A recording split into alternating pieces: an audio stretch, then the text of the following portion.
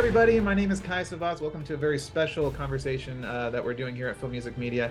If you are a fan of soundtracks, of archival releases from the specialty labels, and you have seen that The Rock, composed by Nick Glennie-Smith, Hans Zimmer, and Harry Gregson-Williams, was just released from Intrada, and we're the guys that kind of helped put it together. So for this special conversation, we're just going to talk about how that happened and who we are and what we did with the release. And I think this will be a fun way to just look at, getting an album produced, an archival album produced, and hopefully give you a little glimpse into how we approached it. And so I'm joined with my good friends Stéphane Humez and Maxime Marion, coming to you live from France.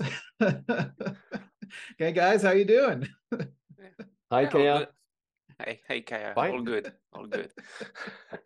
So I think the first thing we should talk about is how we all know each other, because we're kind of a ragtag team of friends here that have we've known each other for years, kind of online.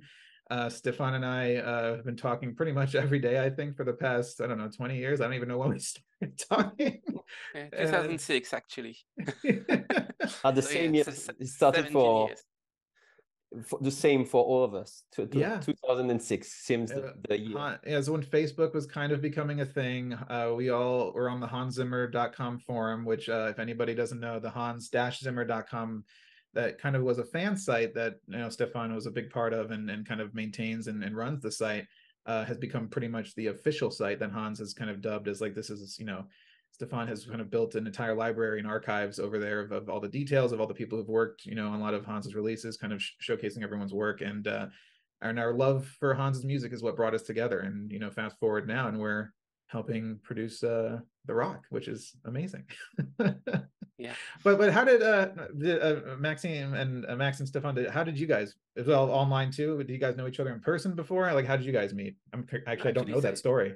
Same as you, actually. Same as you. Yeah. It was online, and actually we only first met in the flesh in 2014, when we did the Hans shows, the first shows, when Hans trusted revealed. us. Yeah. Hans revealed. We made a documentary about it back then, and I think that we've talked together, Stéphane, for 7 or 8 years. Yeah, and finally met in London. Yeah. to do that project together. You guys, you filmed that. Great memories, right? Yeah. And I met Stéphane and Hans Zimmer on the same day. For real. Yeah. It was a package deal, Just, Yeah. And I think Stéphane and I have only met when you came to DC. I remember one time, like when you were traveling. 2010, actually. You traveling with school or something, you came to Georgetown, right? Absolutely. To Georgetown. And you're like, hey, I'm in DC. I was like, I'll come get you. And I took you to my house in Maryland, right over the border. Yeah, and you give me your iPod with all your collections. Yeah. And then we met again when you flew out for the rehearsals. We went to the 2017 Hans Zimmer live rehearsals together, and then I filmed my kind of version of a documentary, which was just filming fly on the wall footage for 2 weeks. And then I think we met again when Sarah and I were on our honeymoon in Paris, and you met us for dinner that one time. Exactly. Yeah. But so we've all met very recently. We kind of only know each other online. So that's how we all came to be. We're all huge fans of Hans. Hans's music has put us kind of on our tracks, kind of in our passions and what we love and everything, and that's what made it brought us together. And we also have the same mutual love for The Rock. So Definitely. for me I was 9. I'm 36 now. I was 9 years old when it came out, and that was the first R-rated movie I ever saw. And that was like the movie that I was like, whoa, what is this? Like, my little child brain was having a hard time comprehending this amazing epic music and these shots, these Michael Bay shots, and the way it was edited. And I remember having the cassette in my Sony Walkman, and I was playing it nonstop, like on a loop. It was my thing. But when did you guys see The Rock? Was it when it first came out?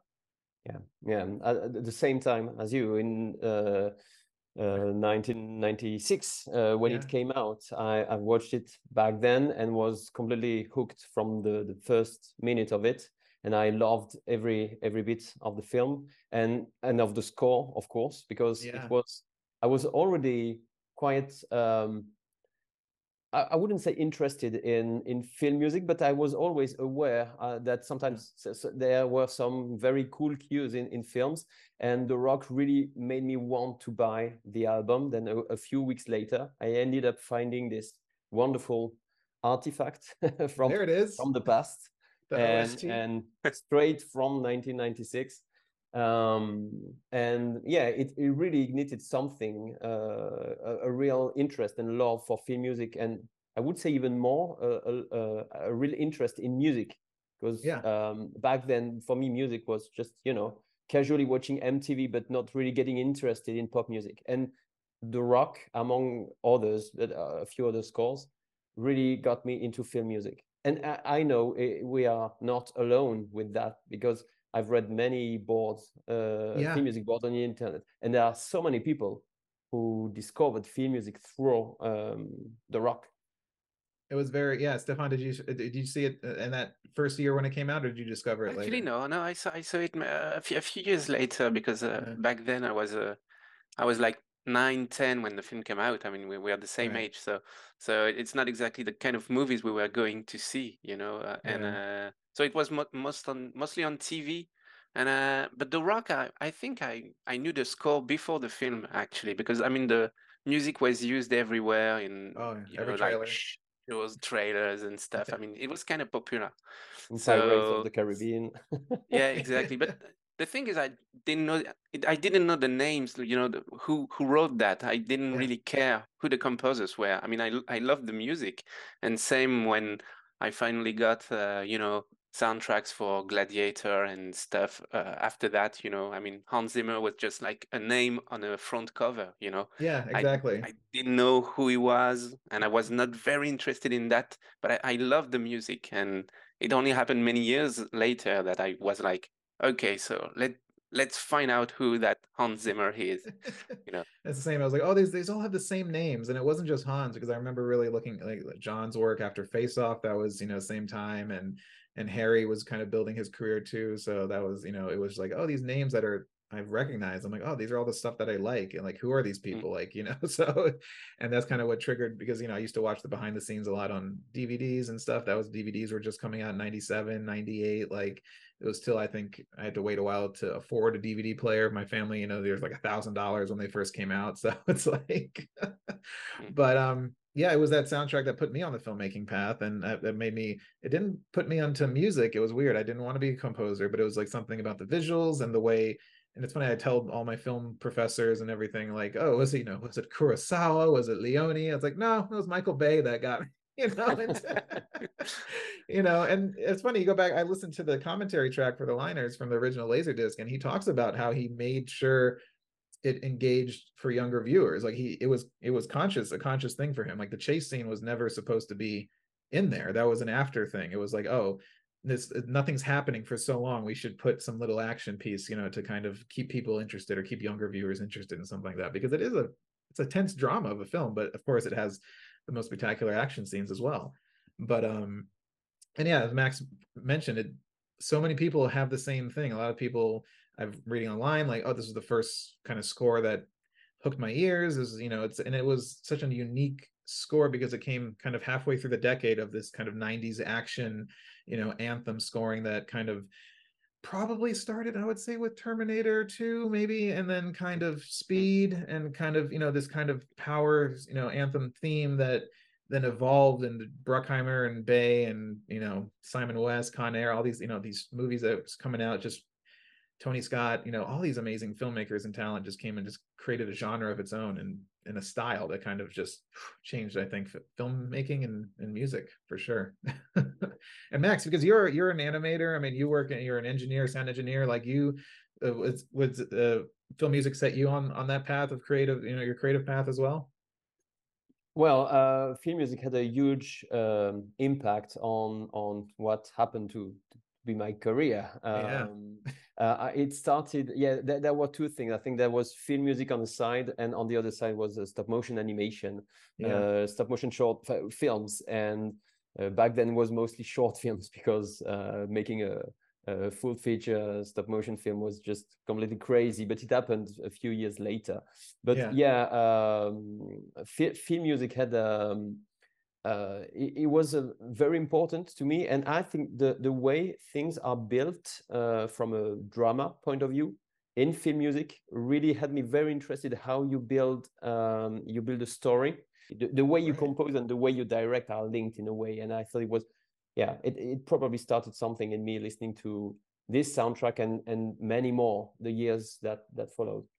Yeah, I always compare it to, like, because especially the 90s, those action scores, it's like I always say you put your hand in the snow and then you take your hand out and it's like, oh, you can tell there was a hand there. You know what the imprint is. So the score kind of is like the skeleton, kind of the emotional structure and when you're listening as a child, you're kind of you're that drama that you talked about, the dramatic structure, the scenes are in your head, and since especially Hans's music, it's so kind of, it's obviously was used in trailers and temp music, like it's so universal. It's not really, even though it was composed specifically for certain movies and he composes them for those movies, they have a life of their own outside, and you can like imprint your imagination, I think, onto his music. And that's why I think his music inspires, not just us but so many other people. So I think it's like something about that, the way he approaches it. Yeah, and I think there was a very specific sound in the mid-90s that really got me hooked.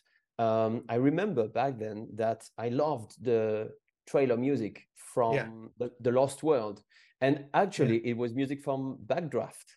And I loved the music from the trailer from Independence Day, and like the year after I discovered that it was actually the music from Crimson Tide. Then every time I loved those big themes, it always ended up being music by Hans Zimmer, which was same for like Pearl Harbor, like with it was Thin Red Line in one of the first Pearl Harbor trailers. And that's how actually I think I discovered Thin Red Line in the first place. Like, okay, this music is good. Oh, it's Thin Red Line. So trailers had a bigger impact than now. I mean, now trailers go through they go through their little we had the Brahm phase, we had, which Hans helped to do the Brahm phase, and now we're in this weird song phase where it's a pop song, slow version, trailer version of a pop song, and so it's interesting because it was back then, it was just like you had Don LaFontaine doing In a World, and then you have, which is another trailer to mention for me, was Braveheart. Braveheart used Speed, Mark Mancina's Speed, and really?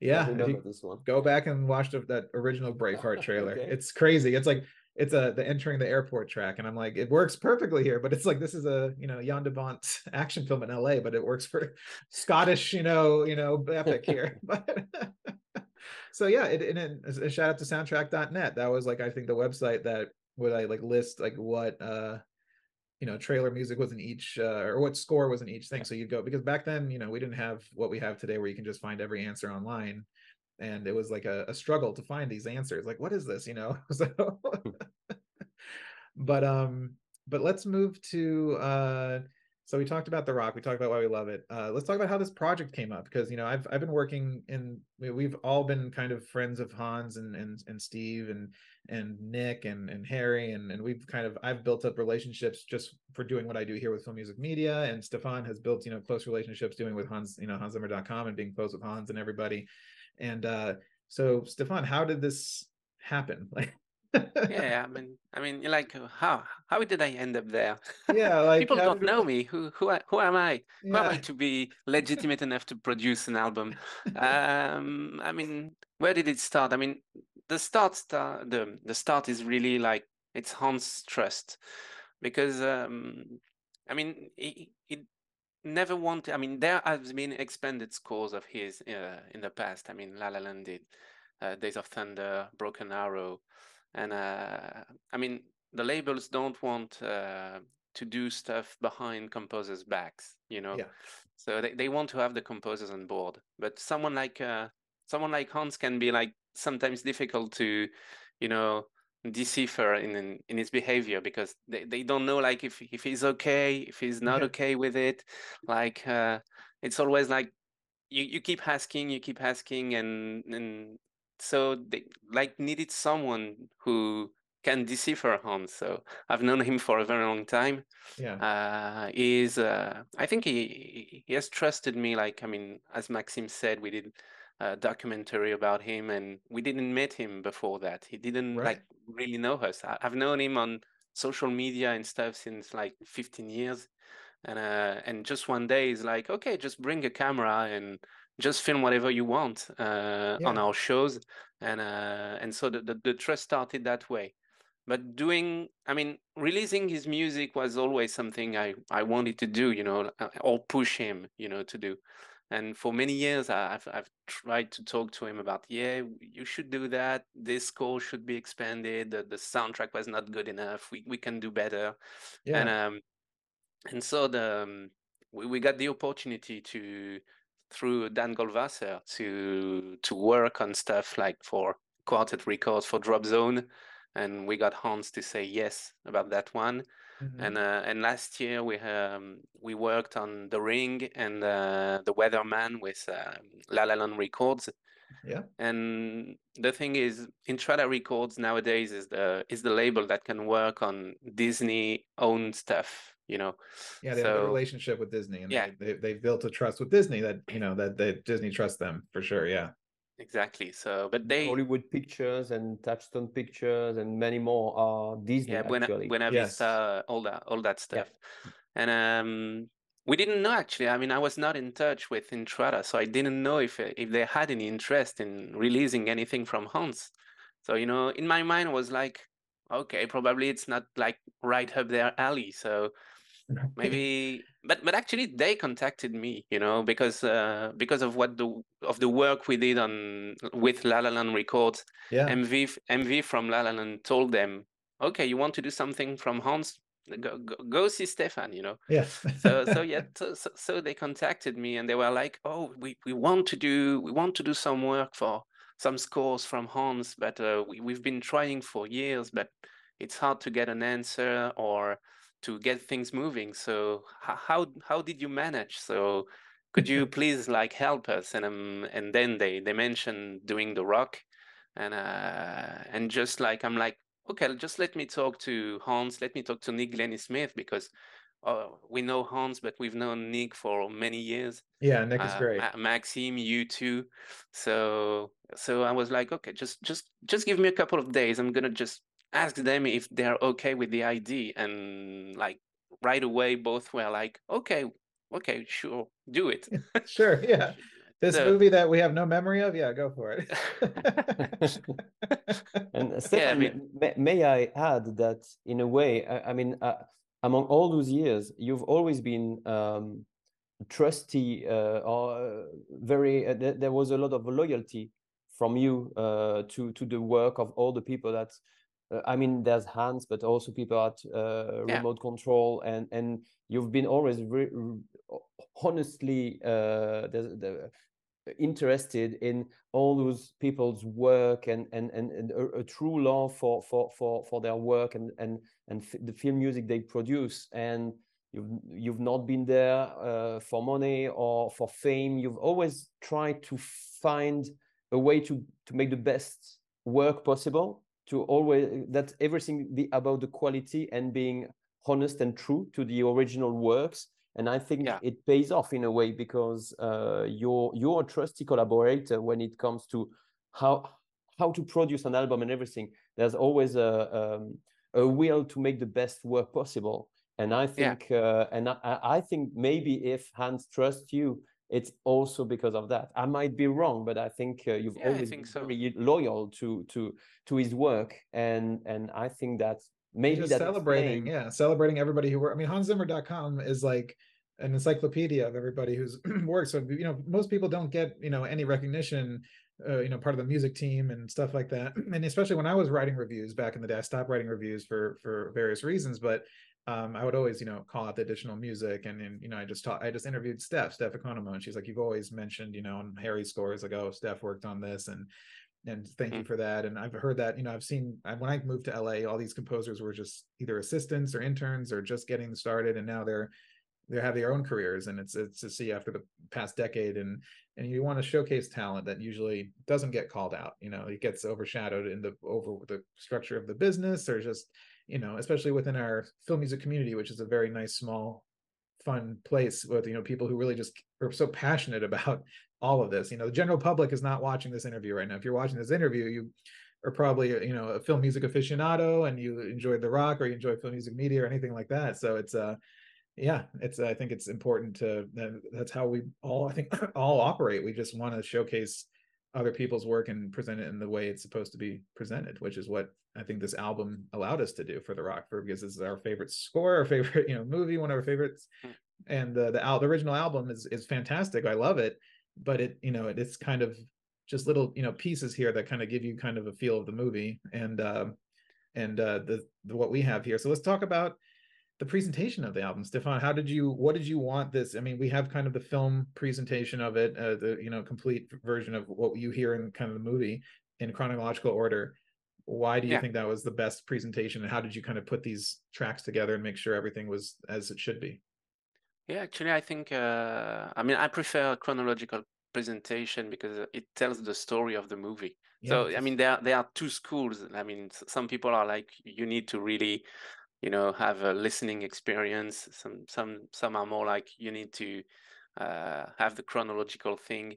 But I think it also depends on the score, on the structure of the score in the movie. You know, so some, you know, some scores are like, you know, you have the same cue or the same music happening all the time, so it would be better, like we did with The Weatherman, for instance, you know, to have the score more like feeling like an album more than the score as in the movie. Because But it I was mean, written that way. It was very written differently. It was written more like a jam session, like a band doing an album. Yeah, exactly. But The Rock is very much written to picture, so it made more sense to have it like it's happening in the movie, even if it's a little bit different, because in the movie you have lots of cuts and some editing, but so it's very much the score as written for the movie, but plus some very cool additional extras and alternates and stuff. So yeah, when we got clearance to do it, the thing which was important was to get the material, basically. So how would you do that? So you can have the studio. I mean, the ideal thing is to have like what the studio has, but for big studios like Disney, you know, it can take a lot of time. It can be very complicated to pull stuff out of from their vaults, you know. So the idea to get stuff was to contact the music editing team, because editors usually first have a good idea of the structure of the score because they edited it, and usually they keep a lot of stuff. So it was my first thing was to contact Bob Badamy and John Finklea, you know, who worked on editing the score, and they were very helpful with that. And John sent a lot of stuff, and to contact Hans and his studio, basically, you know, to see what they had in their vaults, you know, and I can thank many people there who helped us. I mean, Jacob, Jessica, and all the people at Remote Control, and so who took time to get the tapes, all those old tapes. They probably spent hours digitizing the whole thing. Finding them digitizing, somewhere. Digitizing, sorting. I think because they had all the files with the name of the tape and everything written down, so they had to manually you know, type every name of every cue from each tape. I think that was a very crazy job, honestly. I mean, thank you to the RCP team, and thanks for Steve Koski to putting us in touch with everybody there and working with this, because without the RCP team, this would not have happened. Like, you know, they on not as good. It would have happened, but not as good. I think not as good. Most of the additional material, I mean, not what is featured in the main program, all the bonus tracks, the extras came from Remote Control, because the John Finklea sent us, I'd say, mostly the score as it's featured in the movie, but there were no alternate versions or anything. But I think most of the bonus material, the extras, came from what we found in the middle of those tape, the digitized tape content. All those amazing alternates of the chase, which are fantastic. I mean, to discover those, that was like a real treasure, like to hear those. And because we all know now that was one of the most difficult tracks to get done, to get approved. It was the last piece of music to get approved. And you know, and I remember when I was talking to Nick for the liner notes, and he's like, "Oh yes, I remember we had a session on Memorial Day," and I was like, "Memorial Day? That's the end of May." He's like, "Yeah," and I was like, "The movie came out June 6th or 7th." He's like, "Yeah," and I was like, "What, in '96?" And then when I talked to Harry, you discover like, oh yeah, non-linear editing became such a big thing at that point, and for them it was difficult because you'd have these cuts. Like today, composers are used to it, like having a cut change overnight, or you know, within a few hours you get a new cut. You have to conform, you know, to whatever the new picture edit is. But at the time, that was such a, you know, the technology was building, and there wasn't a thing. So you'd go to bed, wake up, and there's be a new cut for you to work on, and Harry's like, "What? How did this happen?" You know, like. So it was a changing time for that, and so so we have the presentation now that, I mean, as Stéphane said, it was written for the film.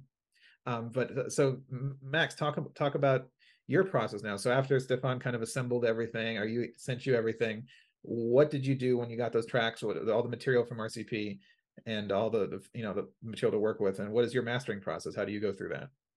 Well, when it comes to the mastering, you know, I see it as when you get an old black and white photo, and you know, you send it to a photo engineer, you know, and what does he do? He removes the dust and scratches, and he adds brightness and contrast, and you know, to really update the picture. And it was pretty much that job that I wanted to do with the score. First, I wanted to try some kind of an audio profile for the album. Modern technology allows to you know, to play around with the sound a little bit, but at the same time I wanted to stay true to the original intention of the composers, of course, but also of the music mixer, Alan Meyerson, who you know. So I'm trying to update the sound, and maybe recordings from back then had less bass in the recording. Nowadays it's really bass heavy mixes that you get, so I try to find the right balance. That's something, that audio profile, you apply it to the files when the album is ready, but it's a process that is that lasts for all the process, the editing and process.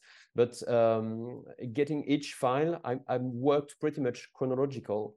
And for example, I denoised tracks, and I remember that the opening titles had a lot of hiss, but only on the left channel. So I tried to remove hiss, and I tried to remove clicks and crackle. I think the track called Aftermath, that comes just after the seals get all killed, and that's Ed Harris closes the eyes of the dead soldier. There's that beautiful track, I think it's Harry Gregson-Williams. Yes, it's one of Harry's.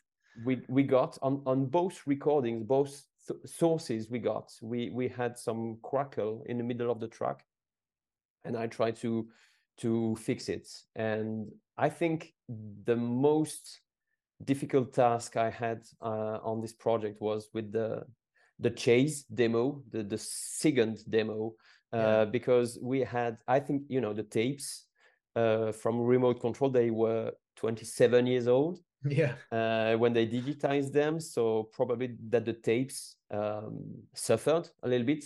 Some deterioration. And we had near the end of the track, near the 6th minute or so, we had like very big sound issue, like you know, really horrible, and louder at some times, and we sent the original mix I did, but without removing that sound, to Intrada, and they said, well, you know, that's old material, so maybe we'll add a disclaimer for for the listeners, so that they know that we didn't get the best, most modern recording. You know, it's from the past, and that kind of things. Yeah, things happen. And Stéphane asked me, "Do you think you can do something about that one?" And then I spent, I think, one day or two just sound editing bit after bit of that track, so that to remove. So now it's not perfect, but I will not send you the original one, but let me tell you that it was really horrible. And yeah, that was very weird in the beginning, because I was afraid that the listeners would think we did a bad job, and really wanted to fix that cue. And because most of the recording we got were stereo mix downs, so we didn't have multi-track with the strings, the brass, and you know, everything separate. All the stems, the bass and synthesizers and everything. So if you have a sound problem, you have to fix it on the old track. You cannot just identify where it does come from and just slightly adjust it. You have to do it on the final product, which is pretty difficult. But I also loved, in the middle of those stereo mix downs, we found something really cool. That was the recording of the electric guitar played by Bob Daspit for 1M2, which is a naval weapons depot. And that's an incredible track. And we got the solo recording of the guitar, the original one that was used. It's pretty, you know, very, very subtle in the mix, in the film mix and album mix. But there are many segments of the guitar that are just absolutely awesome. And I remember, because we had solo recording, a little bit of a demo in the background, but the sound was, well, the guitar was great, but we had some a bit of the demo in the background, so it didn't sound as it, you know, it was not mixed. So I put it on top of the original of the final mix. Yes, exactly. And I adjusted it to, and I remember sending it to Stéphane, like, what do you think about it? And Stéphane was like, bonus track. It's a great surprise. And you know, when it's pretty much the first score I really loved, so having that kind of material, I felt really privileged. And at the same time, it's a little bit, you know, it all comes full circle. So it was wonderful experience. And then we had to cut the album together, and we decided to stay quite true to the original album edits. And because for me, the way we discovered, we all discovered the music on that CD back then. Or maybe you discover it on streaming, but the way it was built, the way it was put together, has some kind of a meaning, and it's important, I think, for the people who knew the soundtrack from back then. And we tried, when it was possible, when it was chronological, we tried to keep the same kind of edits. And I think that very big track at the end, the final attack track, the 16 minutes long track, my favorite. One of my favorites as well. The end is just wonderful. We tried to keep the same edits, because for me it was part of the way the music was built, because maybe it was for some recording reasons they recorded, you know, 4 minutes, part 1, part 2, part 3, part 4. Exactly. But in the end, it tells a story when you put it together. And I thought it was much more interesting to have that 16 minutes climax, you know, very powerful one, instead of cutting it and having silence and just killing the momentum of the music. Yes, I agree with that completely. Because like that, I always like, I love albums, I love CD albums, but like when you fall in love with the music in the film, you're watching the story unfold, and I think to have that just an entire album, but that 16-minute track having that kind of final act, that the whole climax, as I mean, that's like that's a track, and that's a track for sure. Like, it just like, you feel the weight of everything, and the power of the edit, the power of everything. I mean, and just the way it resolves. And it's yeah, I mean, it's storytelling. This is musical storytelling. So I know some people will be like, oh, to have each track separate, but like, no, this is how it was designed. This is how it was meant to be, experienced. So, and I think that's amazing that we were able to do that. And I mean, you guys did an amazing job. I mean, Max, you made that soundtrack sound perfect. So like, you made everything perfect. I mean, it's just like, it's beautiful. I'm listening to it in my car, through my CarPlay, lossless and everything. And it's just like, and then I have my CD or my spatial audio here, but it's just yeah, we listened to it actually like a million times, to make sure there was not any problem left, or even just as Max said, a crack, sometimes just even small things. And we were like, we listened to it like, maybe 200 times. And I know you sent it to me and you're like, any notes? I was like, I don't know. I've just been listening. This is great. I've just been listening to it like for the past month. I was like, oh, I'm supposed to take notes. Yeah, did I hear anything? But for example, just one example, those drums, those mid-90s Media Ventures drums. Yeah, that's so many people are, for them it's Hans drums, when actually it's Nick Glennie-Smith who created them, and these are drum samples from the 90s. So sometimes the drum itself has a little bit of hiss when it's played. So you have hiss for like, you have the drum like, and then you have for the same amount of time, and during the length of the sample, you have a little bit of hiss. And on quieter tracks, you can actually notice that sometimes you have hiss for 2 seconds and then it goes away. So I tried also on the quieter tracks, I think on Hummel's Speech, I don't remember if it's 2M6 or something like that. 2M6A maybe. It's 2M5 actually. 2M5. Sorry. That's why we need Stéphane here. It's like Stéphane has everything is burned in that brain there. Yeah, definitely. And I had to remove a little bit of that hiss because if you listen very loud, you might notice that you have hiss variations.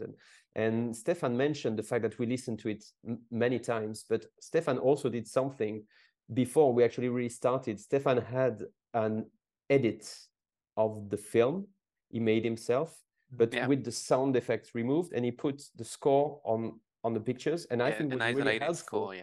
He made the isolated score for The Rock, and he sent it to me. We watched it very carefully, to understand how things are structured. So it was a very interesting process. At the same time, it's one of your favorite scores on top of one of your favorite movies, but just the music with the pictures. And it was really interesting because we also understood from the way it was written, the use of themes and everything. It's really interesting because you actually understand and you see how interwoven the score is with the pictures. Because sometimes, when you're listening to the score and then you have those choir, like, the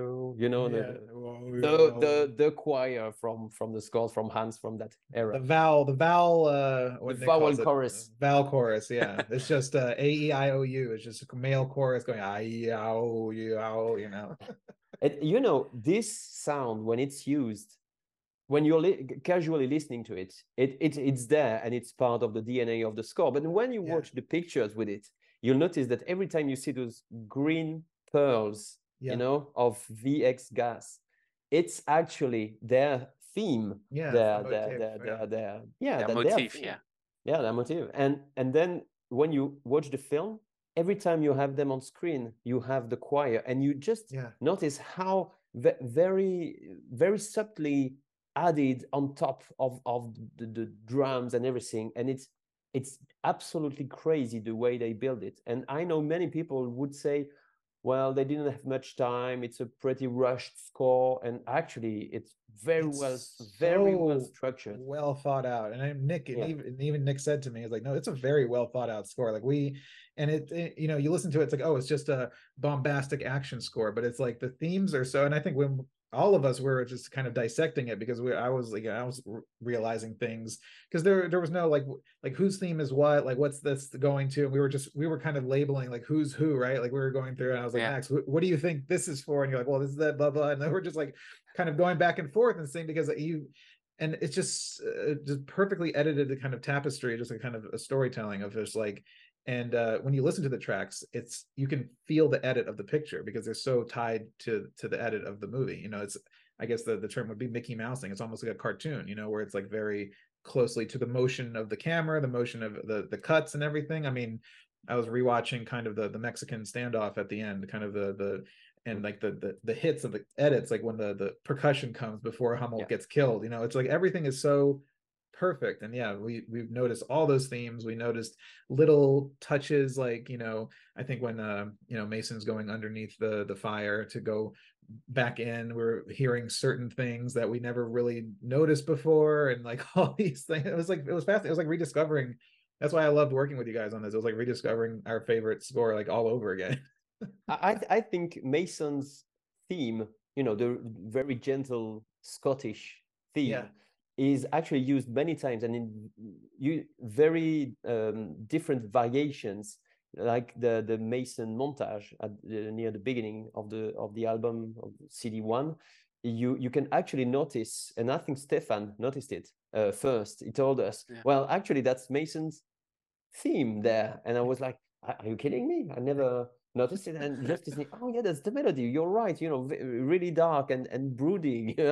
And wow, that's also, and it's already there, and it's the moment where we are introduced to his where he's walking out music material, and it's really well built, and even secondary elements have their own themes, you know, like the rockets, or at least the danger of the gas, you know, you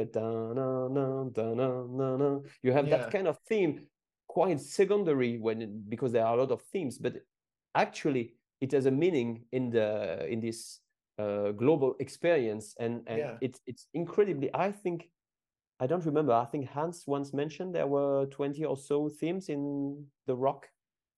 Yeah, probably. Am I wrong, or I think we can count them, and it's not far from 20, definitely.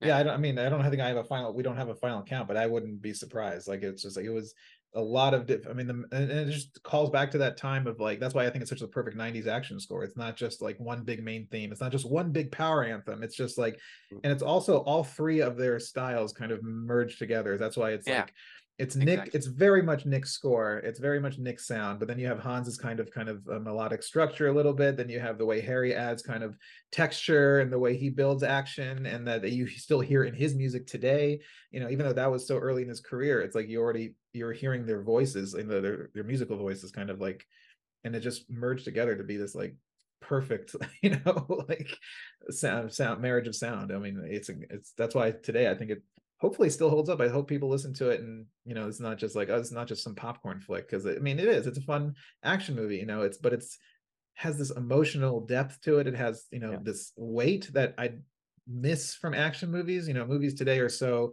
light and bright, and that's fun to have a nice, you know, fun action movie, you know, but like something like Con Air, which is very kind of, you know, even in the 90s, Con Air, something like that, the head doesn't, you know, it's not trying to go for like deep, but like there's some dark stuff here. Hummel, for me, is one of the most interesting kind of action movie villains, because he's not really, he's a bad guy. He's trying to do something good, just in the wrong way, and he pays the price for that, you know.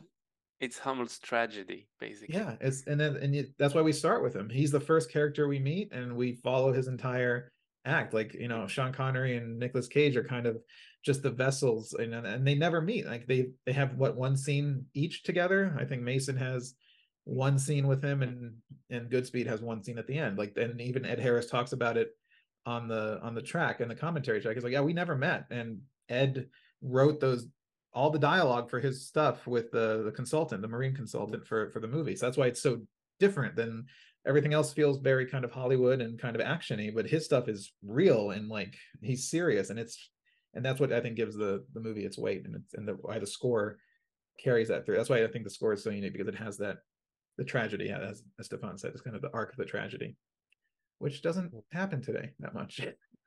Yeah, definitely. And I think the main theme has this strength of, you know, I think you mentioned it in the liner notes, that actually you can flip it from the minor chords you hear in the beginning, that is a lot about tragedy and drama, and when you flip it to major chords, you have this very grand and Heroic. beautiful Yeah. heroic Yeah. theme, Yeah. and it's interesting because it's exactly the same melody, but depending on the scene, it can just, you know, change emotion, and it's always very strong when they arrive in the tunnels and you have the theme Yeah. that kicks in. It's just, every time I'm listening to that part, it just gave me chills. Goosebumps. And Yeah, and at the yeah. same time, near the end, when they bomb Alcatraz, and with the fighting jets, and that version of the track is just, I don't know, I understand why so many people who are not necessarily into film music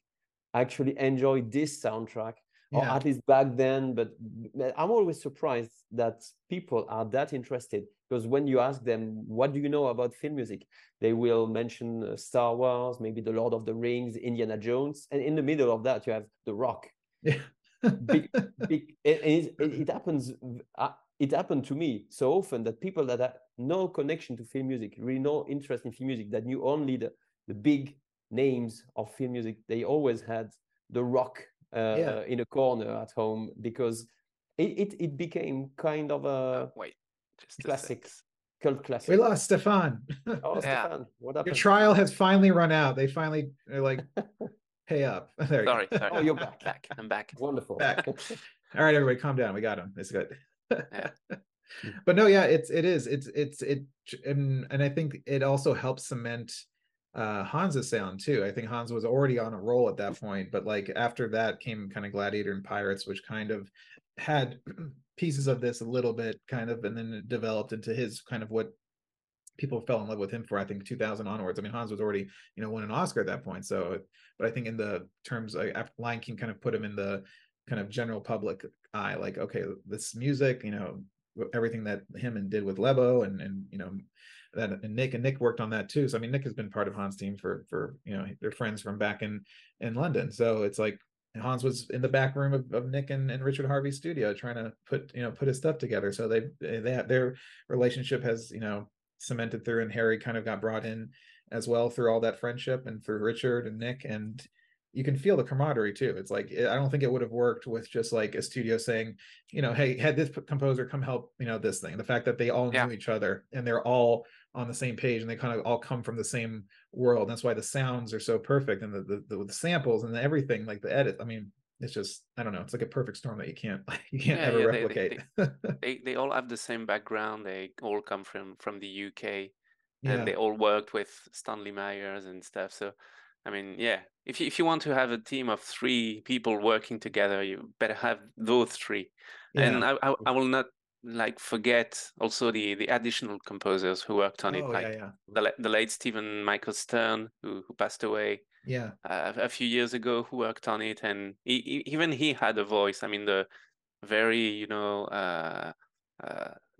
very slow cues, you know, with some electronics, and like on the album, the track Interrogation Quarter, which is very much Stephen Stern, and you had Don Harper who worked on it, and as well, who conducted some of it. Worked on The Chase, and you know, but Harry had, you know, that thing turned into a beast of its own. So the DNA there with Don and Nick, and then Harry kind of coming in and finishing it off. Even Russ Lando, who came, he was not part of Media Ventures and stuff, but at that time he had the same agent as Hans, and it was all hands on deck. They were like trying to find anyone who could help meet the deadline. So, you know, like I think he told me he worked on like for 2 weeks on the score, and actually one of his cues ended up in the final score. So, but what a cue! Yeah, it's very cool. The San Francisco montage is one of my favorites from this new album. Yeah, because it was not featured on the previous one. Right. Yeah, and that's what the beauty of this album is. So we get to see all those little details, and what's, you know, Stephen's work was like kind of building those atmospheric kind of textures, and you feel all the like the connecting tissue of the score. And I think that's what sometimes gets, you know, it's missing from the original album presentations of most soundtracks, because, you know, and especially Hans Lef's release suites and stuff like that, which are great. I love them. They're perfect listening experiences. But this, to again, you guys mentioned creating isolated score tracks, like, which I love doing as well. Like I did that one with Lone Ranger with Jeff's help, and I know Stéphane has already, you know, his the history of just, you know, you put so much stuff on YouTube too. You find it because you really get to see like how it works, like with the picture. I mean, that's what it's meant for, and I think that's why we all fell in love with it. And none of us can write music ourselves or anything, but it's like, you know, we can't score a movie, but like we can talk about it and finesse about all the details and yeah, and here we are now. We have this beautiful 2-disc presentation out in the world. So it's just, you know, and we got to discover new things too. I mean, Max, I thought it was funny you didn't know there was any stop motion in the movie. You know, I was like, no, I didn't know that. You know, I'm doing stop motion. I didn't. It's not that I didn't know. I didn't notice it for all those years. You had to tell me like 3 or 4 months ago. There's stop motion in The Rock. Now, are you kidding me? So are you There's kidding? stop motion in The Rock. The whole underwater sequence, yeah, the Navy SEALs. I think, and yeah, you look back at it, I think they spent like $1 million or something doing it. That's almost crashed the film because Michael Bay wanted to use stop motion for the underwater sequence. But it's, I mean, it's seamless, and that's something that's absolutely wonderful, because when you think about today's CGI, sometimes we accept them, but we know they are fake, like, they are wrong in a way, and that part I never noticed. It was actually miniature dolls, you know, actually moving in a fake water environment, and everything is about the movement and the light, and it's just crazy. And that sequence for me is, I don't know.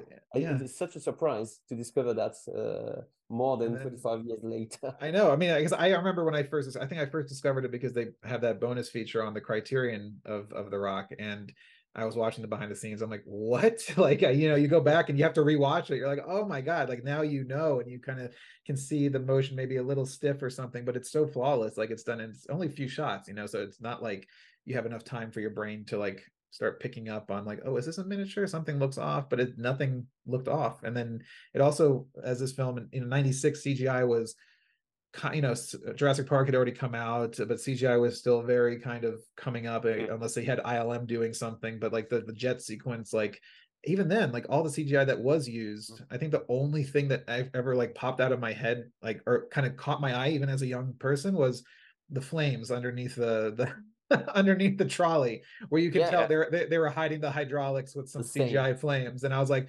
that looks animated. But otherwise, I think it's more like, you know, they take it's not animated. It's like they recorded flames and they added like a layer of green flames screen. There's one like the way the flame licks or something that looked almost not natural. I don't know, but it was like, but yeah, it could have been a plate. It could have been a background plate with and just, you know, composited in or something like that. But even the jets at the end, the jets were CGI, and it's like you can barely tell. Like it's the way it. And I think Michael Bay has always been great with that. I know the first Transformers, like that CGI is in the world. It's never like everything is. I mean, I think towards later those movies became full kind of almost animated films, but that first movie is just like they were filming stuff for real, and they were collapsing buses and then animating on top of that. So I think that's kind of goes back to these early stuff what he was doing, which was just the very early CGI. For Bad Boys 2, they did that as well. They filmed, you know, the car that are crashing on the freeway. Actually, they are crashing for real, and they made a fake CGI Ferrari that drives in between the crashed cars. When actually today you would say, okay, it will cost less to drive with a real Ferrari in the middle of a you know, empty road, and then you just add crashing cars. They did the opposite, and because your eyes are caught by the crashing cars and not by the Ferrari driving, so it works wonderful. And I think that's the way you have to think about how to use CGI to make them actually work, and not catch your eyes and wonder, well, that's not true. This movie would never it would never be made in the same way today. You would never have the, like, I think Michael Bay on that commentary was talking about how they were pretty much destroying San Francisco with that, with the like, and they're like, yeah, I don't know how we got away with that. Like, I think they were pretty like pissed off at us, like we were, because they were exploding, you know, those power lines and stuff, and like I remember he's like, I think he talked about like the blast, like kind of dust on some people's homes, like the, like just like but they had to go back and clean it up. But it's yeah, I mean, it's just pure practical action filmmaking at its best, and I think that's what we all fell in love with. And yeah, and I hope everyone does enjoy the score. I hope everyone, if you're a fan of it, I hope you can rediscover it. If you're new to it, I hope it takes you back to that time, and hope you go discover some other, great power anthem scores from the 90s, and from not just Hans, but Nick and Harry, but all these other great composers that were working in that time too. And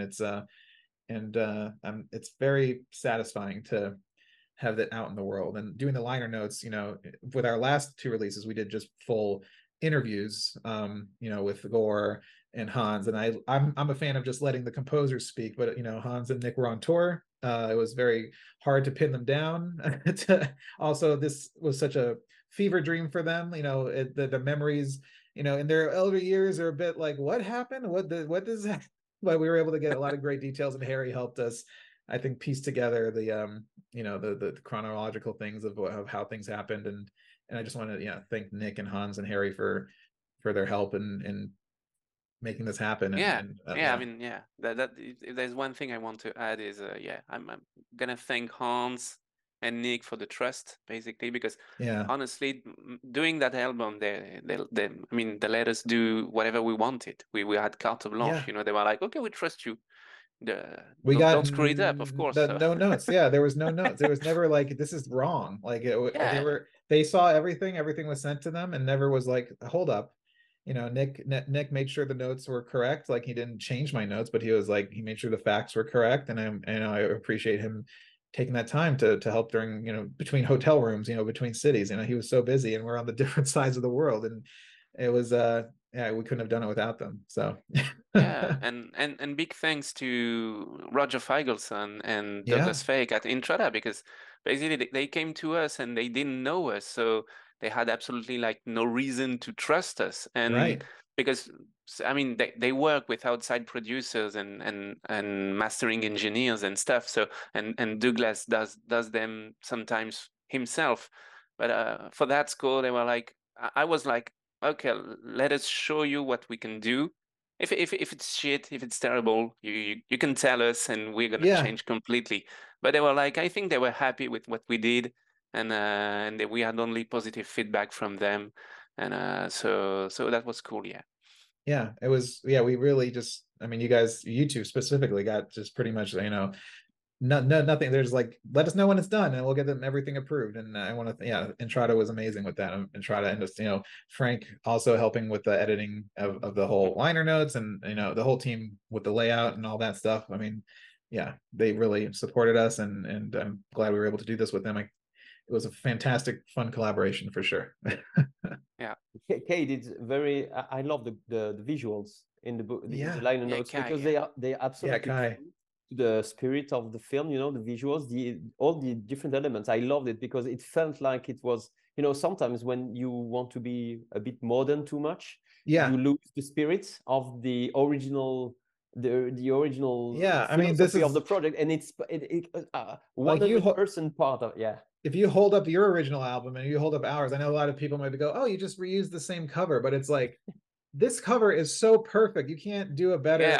You can't do it better. Like, this is the iconic three of them here, that red kind of color palette, the red orange, and then that font, which of course, I forgot to mention, I didn't realize that. I think both Stéphane and I realized that I was using the font, or someone was using the font from like the Criterion, or it was like, oh, this is different than what the actual, we're just discovering all these details like that we never realized. Like, but to keep that, I think it's a beautiful album, and Intrada did such a wonderful job in helping produce it. So, but any other final? I think we've covered almost everything. Is there anything left that you guys want to mention? Anything? No, I think we're good. I think we're good. I think we covered it. Well, everybody, thank you if you've listened through all of this just to hear us nerd out over our love for The Rock. I appreciate you for sticking with us, and if you haven't grabbed it yet, please grab a copy and enjoy, and let us know what you think. We're always interested. We're not on all the forums and stuff, but we see what you guys are posting. We'll go take a look. If you have complaints, we don't care about them, but no. And we'll dive in and see what we can do next, where we'll see, and and it's been great working with Hans on these past few releases, and now we have Max here and working on this one, and it's been such a dream, especially to work with you guys. I mean, you guys, I've known you guys for so long, and it was just so much fun to do it. So thanks.